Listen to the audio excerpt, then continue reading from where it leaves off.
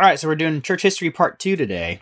We are, yes. After our last episode on church history, I heard several people wanting more of that, which makes sense. People are always interested in church history, which they should be, because there's a lot to learn and a lot that can affect our church today and how we think about church based on church history. But it also is kind of a difficult topic because it's more like there's a lot of just facts in church history. Mm-hmm. So like, I guess it's like less discussion oriented, definitely, than like rule of life or like any sort of more opinion or subjective. This is a lot more objective. So yeah, maybe people want that. Maybe people are tired of our discussions. Yeah, I don't care what you think. Just tell me the facts. Maybe. I've been worried, not worried, but one thing it was on my mind lately is if our podcast weakness is people not being able to distinguish our voices enough. Yeah. The more you listen, the more you'll know. I remember when I was younger, whenever somebody would call our house phone, whenever I would answer, hello, the first response on the other side was, Rhonda? I was like, no, this is Paul. And then I remember one fateful day when I answered hello, and somebody said, Ralph? I was like, yes. Wow. You can still remember house phones, at least. Oh, yeah. I'm sure a lot of our younger listeners won't remember that at all. Right. Won't be able to conceive of why would someone call you and not know who it was. Yeah. We were in a hotel a couple weeks ago. We met up with Christian, friend of the podcast, to go snow skiing. And I was wanting to contact the front desk because the Super Bowl was on, and I don't ever use TVs, so I didn't know how to find it. So I was like, I'll just call the front desk and ask. And so they had like an old corded phone in the hotel room still. So I attempted to use that to phone the front desk, but I couldn't figure out how to do it. I just felt like it felt so foreign at this point. It's been so long since I've used a traditional phone. So I ended up just having to walk over to the lobby. Wouldn't it be easier just to flip around the TV till you found it? I went through so many times and I could not find it. I went through all the channels like 2 or 3 times. Wow. Yeah. I haven't been anywhere in a while. Because you have a broken foot.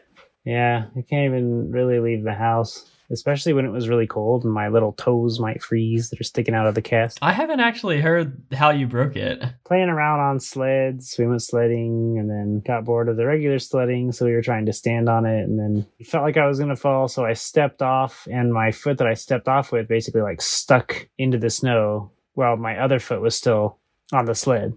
And it just took this kind of awkward stumble fall, and I thought I heard like a noise, but then the people I was with were kind of like, well, can you wiggle your toes? Okay, does it hurt when you wiggle your toes? And it didn't, but it hurt really bad at first. But then like they asked me if I could wiggle my toes, and I could, and they're like, okay, it's probably a sprain.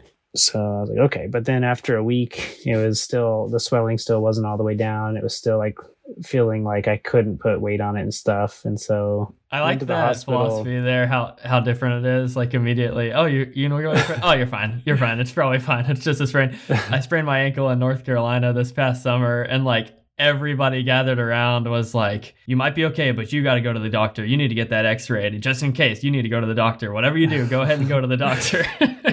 Very different mentality here. Yeah. It really depends on who you're with, I think. Yeah. So after a week, I went to the hospital, but not expecting it to be broken. Because I felt like it was getting to where I could actually like gingerly walk on it, which now looking back was not good. So I went to the hospital more to see if they could give me some kind of brace or something so that I could walk more safely. And then that's when they were able to determine that it needed an x-ray and that it had a fracture and stuff like that. So now they put a not old-fashioned, but, you know, like the hard-colored cast. And I don't have any kind of boot or anything to get around, but, yeah, I've never had one on my leg before. Well, here we go. Getting into a conversation that the listeners don't want to hear. They want to hear the facts. That's right. They want to hear history facts. Let's get into history. So people may remember we left off last time talking about Constantine coming to power and changing the fabric of Christianity in the Roman Empire. So I figured we could maybe start with Constantine today and fill in a little bit more about his journey and what society looked like during his reign. Yeah, I think for the just average Christian who's trying to kind of remember church history in their brain without being like a scholar or anything like that. Mm-hmm. Remembering Constantine he's a really important character, and that's like definitely the like first major shift in the church. Everything before Constantine is what we talked about last time. This for like apostolic church where there's a lot of letters, there's persecution, and like the church is really spreading and growing. There's these people who knew the apostles and all. We talked about that last time. And so that's kind of the first era of the church. And then Constantine is what really starts this second main era. Yeah, that's a good point. That's a good, solid takeaway. And I actually feel like that's one of the takeaways I got from history way back in homeschool days. I feel like I always remembered Constantine for some reason. As you should. As I should. It may have been because of the vision, his famous conversion story, which I thought might be fun to talk about as we start here. Yep. So Constantine was the emperor of Rome, which, as a reminder, Rome like ruled the world at the time, most of the world. And so Christianity is growing underneath the Roman Empire, but there's a lot of emperors who are opposed to Christianity. And so that's why there's persecution through the early church, is because of that kind of setting. So then Constantine becomes the emperor and has this vision. Yeah, or vision. Right before he becomes the emperor. Okay. Actually, because the kingdom is divided, kind of split east and west. And so on the eve of the Battle of the Milvian Bridge is the famous moment where he's about to go into battle. This is, they're conflicting accounts. So there's two chroniclers that talk about Constantine's revelation. One is Lactantius, and he says that it was a dream. Constantine was commanded to put the symbol of the Christian onto the shields of the soldiers. And then Eusebius, and both these guys actually knew Constantine personally, so pretty good source. Eusebius says that Constantine had a vision in which in the sky the words appeared, "In this you shall conquer." And then it was the Christian symbol, which is the Chi-Rho. People might be aware of that. It's the two Greek letters, Chi and Rho, which spells Christ. And so... which to us will look like a P and an X. Oh, that's why. I did not know that. I thought it was a cross that he saw. That was my understanding initially of it too, actually. So it's Chi-Rho? It's a cross, but... Chi-Rho. Oh, Chi-Rho. Like... because that's basically Chi is the CH and then Rho is the R. So like Christ is CHR to start with. Okay. So it's the first two letters in Christ or Christian. And if you go in any high churches today, you'll notice that symbol is still used widely. Well, even in like the Estes Chapel at Asbury, they have that symbol in a few places. You'll recognize it if you look it up, the Chi-Rho. But it's like a capital P on top of an X. So that the long part of the P goes down into the X, creating kind of like what looks like an asterisk. Mm-hmm. So either way, whether it was a dream or whether he had a vision where he saw stuff in the sky, he put this symbol on the soldiers' shields right before this big battle, and then they won the battle. Okay, so as Rome, they were fighting under the Chi-Rho. To like unify Rome. Yeah. I mean, it was Rome fighting Rome. It was internal dispute, but yes. And then after that, did Rome use that symbol to fight always? That's a great question. I don't know. I don't know if he continues to always use that symbol. Maybe that was just a one-off. I don't think it was a one-off. I think that he used it in their military, like as a military symbol for a while, but I could be wrong. That's an interesting question. But that's the pivotal battle, the Battle of the Milvian Bridge, that ended up leading to Constantine taking control of the whole empire.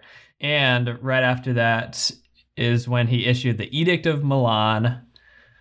That was in 313, and that offered protection for Christians and freedom of worship and all that. So that was a huge shift. Yeah. So basically he sees this vision, which like connects him to Christianity. And so then he, after, the next year, there's this law that you can't persecute Christians. And there's a little bit of nuance in both these things. His faith journey is complicated because there's accounts after this of him still worshiping the sun, doing pagan type things, but he also is very Christian and very involved in the church. So it's complex. So is he kind of the like add Jesus to his pantheon sort of variety? There's some that think he just saw Christianity as the best means of making the kingdom stronger. But there's also some that would argue that he was actually sincere. Either way, we know that he wasn't baptized until his deathbed. So that's kind of interesting. And wasn't it Constantine's mom who took like self-funded pilgrimages to the Israel area and attempted to identify some of the sites from the Bible? Yes. If you go to Jerusalem or Israel, there's a lot of the different ancient sites that Constantine's mom was responsible for kind of like locating and building churches over as a way to preserve. So it's kind of weird for us when we go to Israel, because it's like, oh, and in this church it's built over the site where this happened or whatever. And it's like, well, that's weird. I'd rather see the actual site. Yeah. But that was done as a means to preserve the location and not lose it. And how accurate was she? I mean, I don't know what the difference between an amateur or professional, what would that be, an archaeologist? Identifier of biblical sites. But yeah. Do we think that she did a pretty good job, or some are and some are not, or what? Yeah, I think that overall that she did a good job, and part of that is just because of how early it was. Like, it's pretty early. And so they had a lot of those sites. But I remember when I was in Israel, my professor saying something along the lines of, if we don't have 2 potential sites, then probably we're not right. So he was like, a lot of the ancient spots, it's like, we have 2 main like potential sites, and it's a really good chance that it's one of those 2. Now, he was kind of being joking, just saying that there's not complete certainty about a lot of those, but that it's a good chance that like one of them that we have as a potential site is the correct spot. So obviously this is a huge shift in Christianity, because Christianity goes from being this persecuted, like neglected, ostracized group to more and more becoming center of the culture. So the Edict of Milan is where, persecution stops, 313. And then later on, it'll become the religion of the Roman Empire. And that has a lot of effects, as you can imagine. The difference of like America, where Christianity has been kind of the center of the culture, versus other countries where it's more oppressed and marginalized. It has a big difference on the Christians there. And people argue whether or not that's a good thing, which is, I guess it's a legitimate argument, because we do see a lot of benefits that happen within the church when they're like persecuted. Like, you have to be all in or else you're not going to be a Christian kind of mentality, versus like cultural Christianity that can happen. So people talk about like, the negatives and positives of Christianity taking the main stage in the Roman Empire. But I think that overall, like, that's a huge answer to prayer, I'm sure, for a lot of people. Mm-hmm. Well, let's talk about some of the impacts that it had on society, and we'll see where that goes. So one of the first things that happened is that there was tax exemption for church properties, and then a legalization of land donations. Even back then. Yeah, I know. Isn't that wild? So people could donate their land to the church. So over time, that specifically made the church really wealthy. That's essentially why we have Vatican City today, is that in the Middle Ages, the Roman Church had huge amounts of land in Italy. Christianity all of a sudden was popular in society. And so with that, pros and cons, right? You have people that are wanting to be involved in church life for the wrong reasons. So some people would pay money in order to attain church leadership. And the word for that is simony. That comes from Simon in the Bible, who tried to pay money to receive the Holy Spirit. And that becomes a huge issue all the way up until, I want to say, the Reformation. Trying to pay to get some kind of, like, pay for spiritual growth, basically. Mm-hmm. Yeah, well, this is specifically to gain a position of leadership. I mean, this sort of thing still happens today, where people want like leadership or authority for the wrong reasons, and you can kind of like, based on who you know or whatever, you can get those positions sometimes. It's like more, it becomes more political. Mm-hmm. Another thing is there was a decree ordered that the first day of the week was to be devoted to worship. So we can in part thank Constantine for the fact that we have days where we don't have to work each week. Yeah, I think a lot of people don't recognize that the fact that we have weekends, the concept of having certain days that you don't work, it comes out of the Christian worldview. Yeah, it's a great thing. Yeah. Well, what is it because of the difference of Judaism and Christianity that we end up with 2 days? Or I'm not sure how that happened. I don't know, actually, but I'll take it.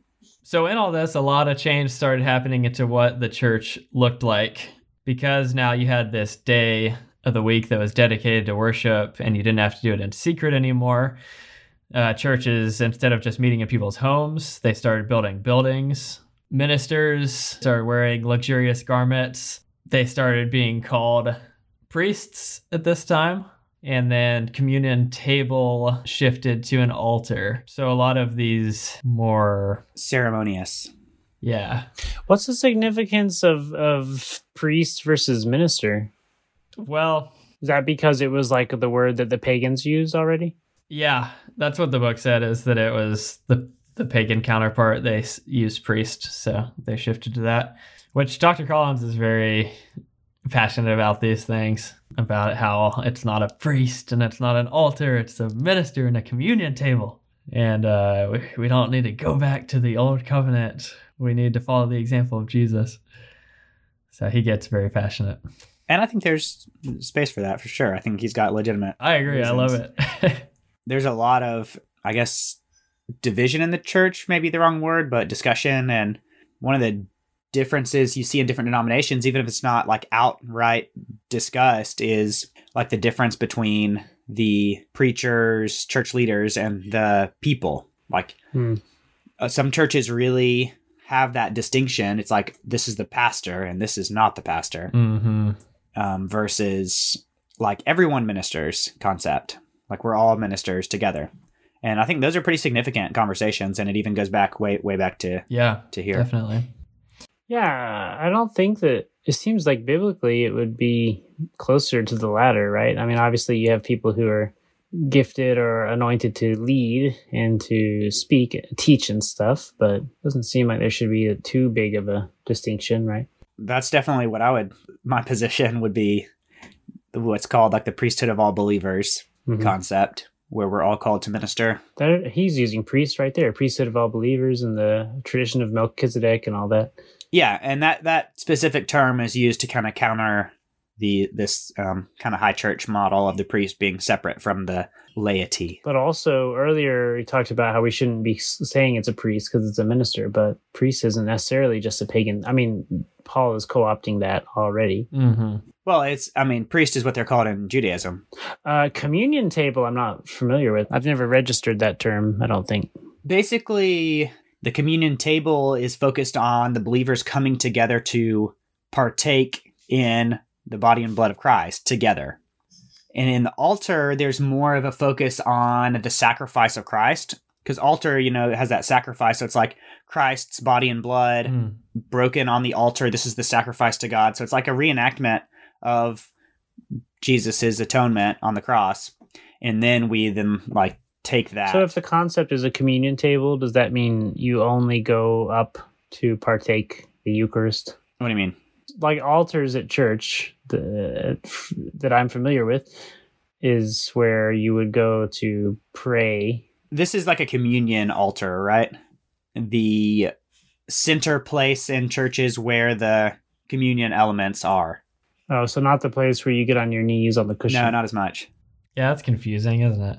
Well, I think the current altar that we have is kind of another way to try to solve that a little bit, where it's like you're separating the communion table versus like an altar where we sacrifice ourselves and pray is probably has come from that as well. And sometimes the kneeling altar has the little holes for the communion cups. So that's why I thought it can be a communion table. But you're talking about something totally different for that whole... These two terms are not the place where you kneel. No, but I think there's definitely connection there. And like the way that the church, like throughout history, has evolved the way that it does its services probably all comes from that. So Okay. So another thing that was happening at this time is that the churches were being overwhelmed by the number of people requesting baptism. If you remember in our conversation with Christian back in episode 6, I think, we talked about catechesis, this process of the early church training people before baptism. And if you remember, he was saying that it can be up to a 3-year process of teaching what it looks like to be a Christian before you're baptized. And so one of the reasons that catechesis process was shortened is because it just was not possible for them to take the amount of time with all these people that were requesting to become part of the church. So again, there's a theme emerging here, right? Is that this is a good thing, but it also brings up challenges for the church, because if you have a ton of people that are coming into the church that don't fully know what it means, then it's going to be watered down in some way. But it's great that you have thousands of people wanting to be baptized, right? Totally. You can't lose sight of the good side of it too.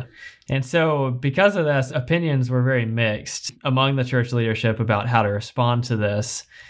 And in the 4th century, a lot of the most devout Christians ended up going into isolation in order to seek holiness. So this is where we get that idea of the Desert Fathers, monks, that whole thing. Wait, is that because they felt like too many of these new converts weren't serious enough or didn't know what they were doing? Or yeah. Well, there were several reasons, but I would say mostly it was a mixture of that. And before this, if you were a serious follower of Jesus and you were dedicated, then you were likely going to be facing persecution. And the highest honor, in a sense, was martyrdom. So all of a sudden, those things are completely taken away.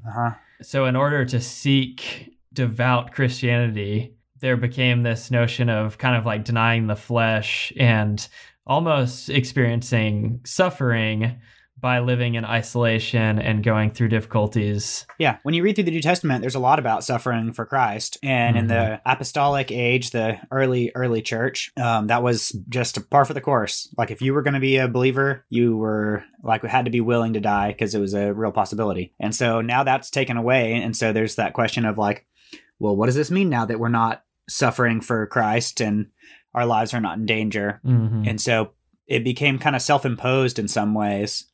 To like self-impose suffering for the sake of Christ. So this is called the monastic reaction to Constantine and the New Order. So let's talk about that next. So Dr. Collins specifically talked about 3 or 4 things that led to this whole movement of monasticism. First was this dualistic view of flesh and spirit being separate, and this is a little bit tainted with like Gnosticism, Neoplatonic ideas that flesh is bad, spirit is good. So these people were wanting to deny the flesh. They were also influenced by Bible verses and early church fathers' support of celibacy. So this idea of never getting married, denying any kind of sexual pleasure. And then the last important thing was, like you said earlier, Daniel, a reaction against watering down of the church and that it was now cool in society to be a Christian. So the first famous monk that gets credited for starting this whole thing is Anthony. You guys know about Anthony? I don't remember. Yeah, I don't know much about him either, but there is a lot of, he's credited as the founder of anchoretic monasticism, which means you're by yourself in solitude. It started out as all in isolation, and then later people started doing this in communities. Which is where monasteries and things come from? Yeah, exactly. So Anthony goes out into the desert, and people may have seen, there's a lot of interesting old artwork about him, and you'll see this old guy and he's like surrounded by demons, and it's this image that like he's going out and fighting off the evils of the world and trying to overcome all the evil temptations. And so that's the visual representation. That was the idea at the time. Wow. Yeah. So that's kind of the image of this whole idea. So, like, he's going out into the wilderness because that's where he can fight the demons? Yeah, it's kind of like when you're removed from all the society, then your battle is all spiritual, right? So he's... Okay. able to become pure personally, which means like all of his own vices and demons are going to be defeated. Mm-hmm. That sort of concept. This isn't just a negative thing. We kind of think of monks as like crazy people that are living in caves, and they were living in caves, but a lot of these people were good, devout Christians. And Anthony, for example, influenced the church in the way that he remained in contact with people in the big cities as well. So it wasn't all negative, but there were some wild things that occurred. One of my favorites was this monk named Simon, who he lived in a cave, and he got so tired of all the crowds coming to him constantly and asking him for counsel and prayers that he felt like he didn't have any time for his devotions because there were constantly pilgrims coming out and pestering him.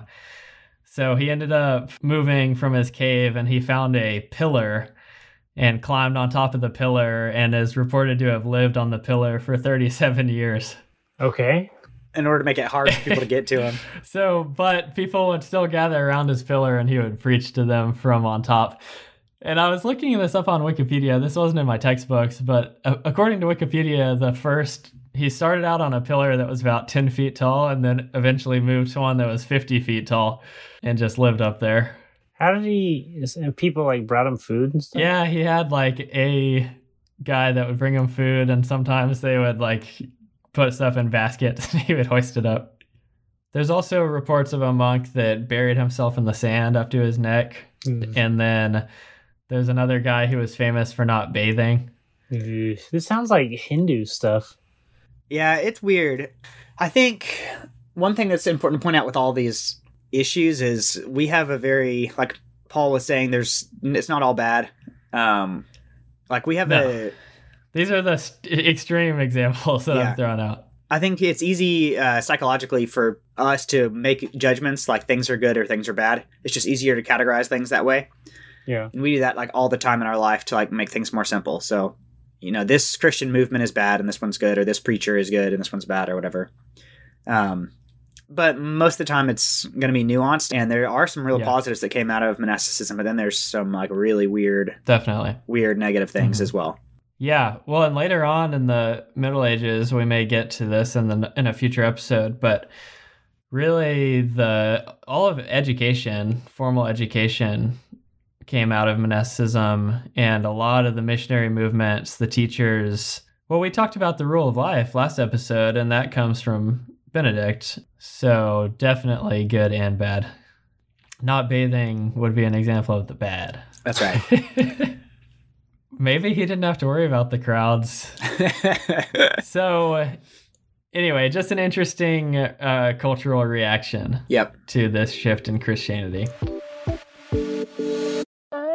So there were a lot of really influential controversies in the church that led to important doctrine that we now hold to. But probably the most important one was the Arian controversy that led to the Council of Nicaea in 325. I thought that one would be the most important to touch on. Yeah, I think so too. So big picture stuff again. This era of the church is when Christianity is becoming the norm in culture and being like the main religious establishment. And so you have the monastic orders being developed. And then there's these different church councils. The church is coming together to try to be unified on what it's teaching. So you have these different controversies or different debates going on. And so Constantine originally called the Council of Nicaea to be like, all right, we want to be unified and all know what we believe. So let's get all the church leaders together to one place and hash it out and figure out what is the appropriate teaching of the church. Yeah, which is really significant because it was the very first council where everybody was there. We call it an ecumenical council. Yeah, which ecumenical means worldwide church. Mm-hmm. Daniel, do you know anything about the Council of Nicaea? Is that where the Nicene Creed comes from? Yeah. Then I can't think of anything else I would know about it. The Nicene Creed is really the most important thing. So yeah. Okay. You hit what people should remember about it. That's right. So this started because there was a big debate down in Alexandria, Egypt, between the pastor there, whose name was Alexander, thankfully, makes it really easy to remember, and one of the main church members named Arius. And so they got into this big debate. Arius was saying that Jesus, the Word of God, was not co-eternal with God, but was the first created thing. And Alexander was saying, no, Okay. Jesus is God. So this is a step towards establishing the Trinitarian doctrine. That's right. It's a step towards solidifying it. Yeah. That the idea of one God, three persons had already been established by Tertullian in the 3rd century. But this helps to solidify what the church believes on it. Yeah, and so this comes from, in the Bible, concept of Jesus being the Son and begotten of the Father and all that kind of stuff. Which Arius was taking to mean that it was a creation of God. That's right. The first creative, like the first thing that God did in creation was create the Son. Which is still what the Jehovah's Witnesses say. Right. Jehovah's Witnesses still believe that Jesus is like creation of the Father. Yeah, which is kind of wild that that's still an issue after all these years. On Alexander's side, it was really important that God had saved us by entering into human history. Rather than just by sending somebody. Exactly. It was him restoring our way back to him. But for Arius and his followers, they felt that what was significant is that Jesus opened the way for our salvation by his obedience to God. So do they find that more aspirational then? Yeah, I think they felt like if it was God, then I guess he wasn't demonstrating obedience because it was him. And the beauty of the Trinitarian theology is that it's both. Right. One thing that I'll mention real quick, just as far as this controversy goes, it's talking about the divinity of Christ and what does that mean for Jesus to be God. That's like what they're talking about. And one argument that I hear today from like the people who are antagonistic toward Christianity is like this idea of God killing his son for the sake of humanity. And like, oh, how barbaric is this that God is killing his own son and in order to save other people. And it's almost like trying to paint God in a cruel light. But if you understand that Jesus is God, it becomes self-sacrifice rather than God like choosing to sacrifice somebody else. And so I think that's really important for us to understand that in Jesus, God chose to take the punishment upon himself, not like God chose to put the punishment from us to somebody else, you know? Yeah, that's really good. And so because this was such a huge issue, like Joel said, Constantine called together the whole church to come and talk about it. And out of this, like Daniel said, we get the Nicene Creed. So I thought it'd be good to read that one. I know for me, growing up in church, I really wasn't very familiar with this creed. The only creed I can remember doing in church was the Apostles' Creed. But the Nicene Creed is actually the most universally accepted Christian creed. And so it's really important for Christians to be aware of this because it unites every Christian all around the world, whether you're Catholic or Eastern Orthodox or Coptic or Russian Orthodox, whatever strain you're in. These are the things that we can agree and be unified on. And now the Nicene Creed that we have now, I think it was a little bit adjusted after this first council. There were some things that they continued to debate on. So the version that we'll read is probably a little bit adjusted, right? Yeah, you're talking about the clause, filioque. So there was like a finalized version at a later council, but basically it came from this first council to unify the church and say, this is what it means to be a Christian. You believe these things. So they added to it later. Yeah, just a little bit, basically. Because of the next main council, which I don't know that we'll get into, they talked a lot about the divinity of the Holy Spirit. Okay, so then the original, they don't? Oh, no, it says and in the Holy Ghost. They still had it, but it wasn't as developed, I guess. You can really see when we read through the Nicene Creed, there's a lot of emphasis on Jesus and like who Jesus is, because that was the issue that they were initially addressing. Okay. So yeah, let's read the one from the Council of Nicaea. Okay. We believe in one God, the Father Almighty, maker of all things visible and invisible, and in one Lord Jesus Christ, the Son of God, begotten of the Father, the only begotten, that is, of the essence of the Father, God of God, light of light, very God of very God, begotten, not made, consubstantial with the Father, by whom all things were made, both in heaven and on earth, who for us men and for our salvation came down and was incarnate and was made man. He suffered, and the third day he rose again, ascended into heaven. From thence he shall come to judge the quick and the dead, and in the Holy Ghost. But those who say there was a time when he was not, and he was not before he was made, and he was made out of nothing, or he is of another substance, or essence, or the Son of God created, or changeable, or alterable, they are condemned by the Holy Catholic and Apostolic Church. There you go. So that's the first Nicene Creed. And you can tell that they're specifically addressing this controversy of the person of Jesus being the same essence of the Father and not of a similar essence, but the same essence. Yeah, that was the big deal then. And like Joel said, there was the Second Ecumenical Council was called in 381, which had some other emphasis, and so our modern day Nicene Creed comes out of that, but this was the basis. Yeah, so there's 7 major councils in this kind of era of the church. And so the first one is this Council of Nicaea, second one is the Council of Constantinople, and that really finalized the Nicene Creed into the form that we have today. Like I said, they talked more about the Holy Spirit and wanted to clarify that the Holy Spirit was divine in the same way that Jesus is and the same way that God is. And so that was one of the things that they discussed at that time and added into the creed. Yeah. So takeaway, if you're a Christian listening to this, you should be aware of the creeds. This is a important thing for all Christians to know about, especially the Nicene Creed. I guess the Apostles' Creed too, wouldn't you say? And where did that come from? That was a Roman baptismal creed. So that was something they would say right before they performed baptism, and then it evolved out of that. It's pretty similar. It's older. And it has less theological language. So it's a little bit more simple. So the Council of Nicaea was an official vote against Arianism. There was only a couple people in the council that voted on his side. It was the vast majority were in support of the divinity of Christ, that he's co-eternal with the Father. But that doesn't mean that nobody believed that from that point on. It still was a issue in the church, and at other councils it continued to be brought up, but this was the church's official stance against it. Yeah, it continued for a long time actually to be an issue.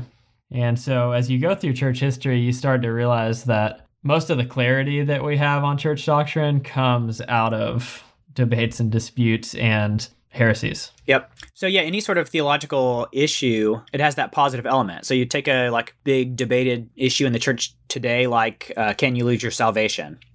Right? So people begin debating this, and some people are oh, this is divisive, which it can be, but then it causes Christians to look through the scripture in a detailed way and really try to see, what does the Bible say about this, in hopes to establish, a biblical opinion. Yeah, consensus. Yeah, consensus. And as Christians today, we don't have a lot of debate about the divinity of Christ. That's something that we're taught, and it's established, and so we don't have to deal with it, I guess, because it's been decided. Yeah, we stand on and kind of take for granted just a lot of these things that were big issues and took a lot of work to figure out. There are way too many important, interesting people that we could talk about from this period, but I thought at least we should say something about Augustine. Yes. Because he's probably the most influential. What are your thoughts on Augustine? He's also called Augustine. Yeah, why do people pronounce that differently? It comes from a different language, right? Yeah, I've heard people say that it's one way and other people say it's the other way. So I don't know if there's a specific, we know that it was pronounced a certain way or not. My professor also said Constantine instead of Constantine, which I had never heard. So, well, anyway, that's beside the point. Yeah. Daniel, do you know anything about Augustine? Obviously, I've heard his name invoked a lot in all kinds of sermons or discussions about the faith. Let's see. Sometimes it's said to have Christianized Plato, I think, but I don't think I could tell you. He's the one who said, "Make me chaste, but not yet," right? I don't know. Sounds right, because I think he said there was a time in his life where he would pray, "Oh Lord, make me chaste, but not yet," or something like that. I think he was the one who said that. I don't know. Oh, that does sound right. Yeah. No, I think that's him too, because in his autobiography, he talked a lot about his struggle with sexual sin. Okay. So Augustine was born in 354 in North Africa. So he's after the stuff we've been talking about, the whole Arian controversy that we were just discussing. That Council of Nicaea we said was 325. So he's coming in a little later. What you need to know about him, we'll get into it some, but he's like the giant of theological discussion and writing for this era. Mm-hmm. Like really started writing about some doctrine and theological perspective. Yeah, and because we all come from the Western Church, because as Protestants we stem out of Roman Catholicism and not Eastern Orthodoxy, he really influenced especially the West. So a lot of our theology comes from Augustine. I never know how to say his name. I will say that I think Augustine sounds better, personally. Okay, we can go with that. I mean, Augustine doesn't sound bad, but it makes me think of Augustus Gloop. So a little backstory on him. Well, his father was a Roman official and a pagan. His mother was a Christian. He was recognized by his parents to be brilliant from a young age, so he was really well educated, but also lived a very worldly, heathen lifestyle. So he had a very radical conversion, which he writes about, and I thought it might actually be fun to read a snippet of his conversion. Sure. So he's in this process of seeking God and seeking truth, and it was a pretty long process for him. This comes at the climax of that, and so he's distraught and seeking God. He writes, "I flung myself down under a fig tree and gave free course to my tears. The streams of my eyes gushed out, an acceptable sacrifice to thee, and not indeed in these words, but to this effect I cried to thee, and thou, O Lord, how long, O Lord, wilt thou be angry forever? Oh, remember not against us our former iniquities." For I felt that I was still enthralled by them. I sent up these sorrowful cries, how long, tomorrow and tomorrow, why not now? Why not this very hour make an end to my uncleanness? I was saying these things and weeping, when suddenly I heard a voice of a boy or a girl, I know not which, coming from the neighboring house, chanting over and over again, "Pick it up, read it, pick it up, read it." And immediately I ceased weeping and began most earnestly to think whether it was usual for children in some kind of game to sing such a song. But I could not remember ever having heard it. So damning the torrent of my tears, I got to my feet, for I could not but think that this was a divine command to open the Bible and read the first passage I should lay my eyes upon. So I quickly returned to my bench where Alphaeus was sitting, for there I had put down the Apostles' book when I had left. I snatched it up, opened it, and in silence read the paragraph on which my eyes first fell. And it's Romans 13:13. One of you guys want to read that verse? It says, "Let us behave decently as in the daytime, not in carousing and drunkenness, not in sexual immorality and debauchery, not in dissension and jealousy. Rather, clothe yourselves with the Lord Jesus Christ, and do not think about how to gratify the desires of the flesh." And he goes on, but I just wanted to share that because I feel like it's encouraging to hear a testimony of how God was working to somebody back in the early church. And it's just cool to see how it's similar to how God works in our lives today. And that's cool because there's the vision element, right? Like God called him in a supernatural way, but then he just used the scripture. And how often like the Bible verse is what opens people's eyes, how powerful just like the words of scripture are. Yeah, and then his other most famous work is The City of God, which is a response to the collapse of Rome, people saying that the reason Rome was collapsing is because they abandoned paganism and became Christian. So Augustine wrote this as a response to talk about, no, there's these two cities, there's the city of light, city of darkness, and comparing and contrasting heavenly things with worldly things. I haven't read either of those, but I'm sure it'd be difficult, but very interesting. A speaker that we had last year come to Harvest talked about Augustine was a shift in the Christian dialogue in a way, from the focus being around like the nature of the Trinity to talking more about salvation, like how are we saved and what does it mean to be saved, was kind of a shift that took place around his writings. And he was saying that there is positive and negatives of that. That there was a lot of positives just focusing on who is God, right? How does Jesus relate to the Father? Then moving kind of toward conversation on like, how are we saved? What does it mean to be saved?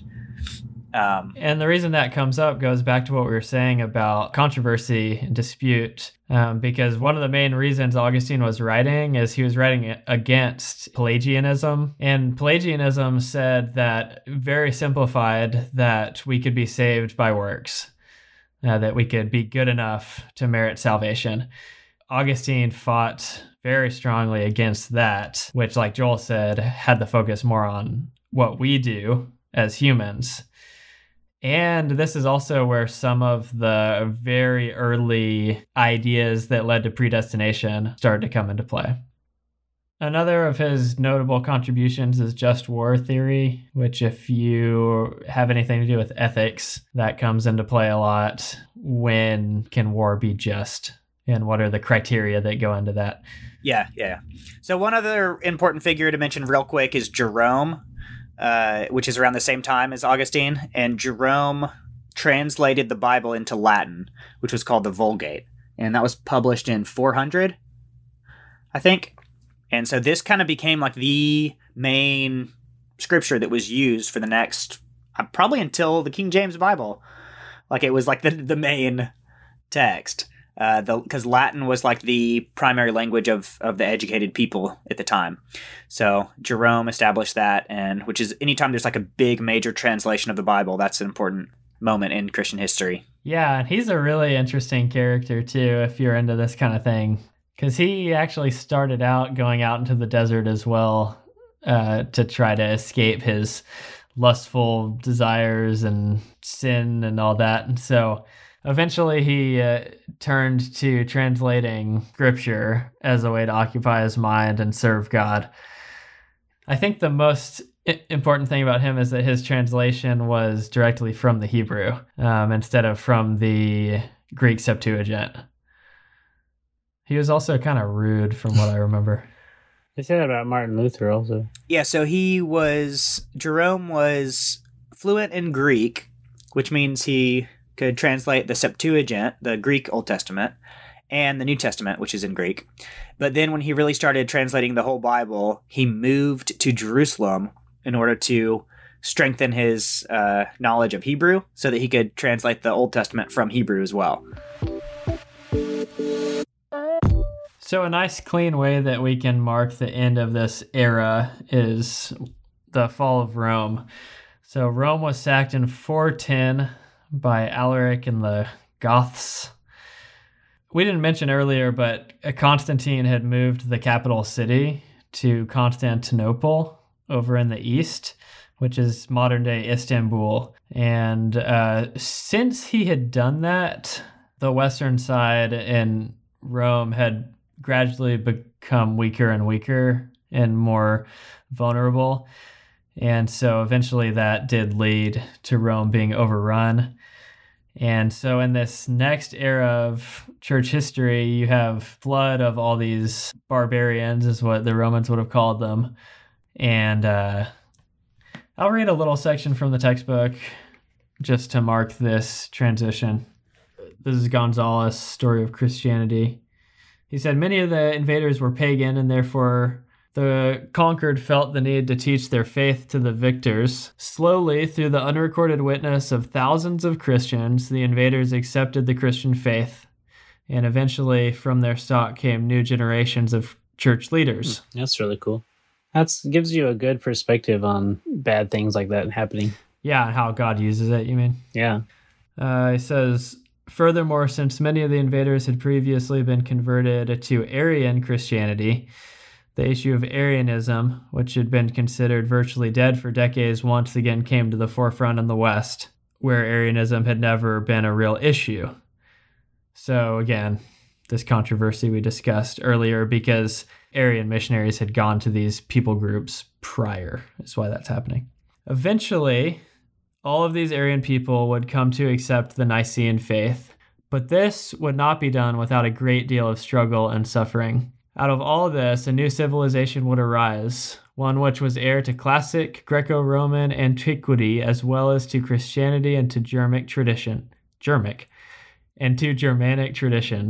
This process took the thousands of years known as the Middle Ages, to which we now turn, and to which we will discuss if we do another church history episode.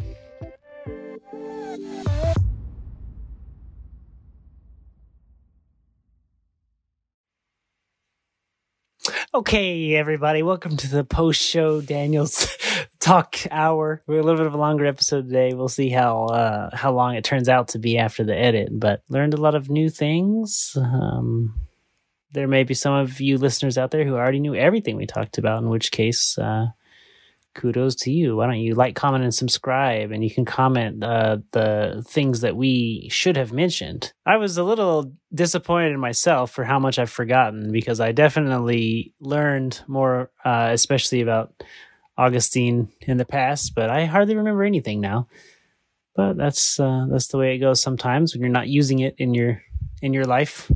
That's one depressing thing about education at all, is what sticks with you and what just kind of fades off depending on, I don't know, whether you really internalize it or not and whether you use it. But the good thing is you can always go back and relearn things or learn things for the first time or remember things by looking it up again or talking to people who are using it in their lives. And I think there's rarely a true point of no return for those kind of things. So we'll continue learning new things together. And again, if anyone has clear ideas of things that would enhance this conversation, then we'd love to hear about it and try to touch upon those down the road. Bye. I wonder if this is going to make the edit.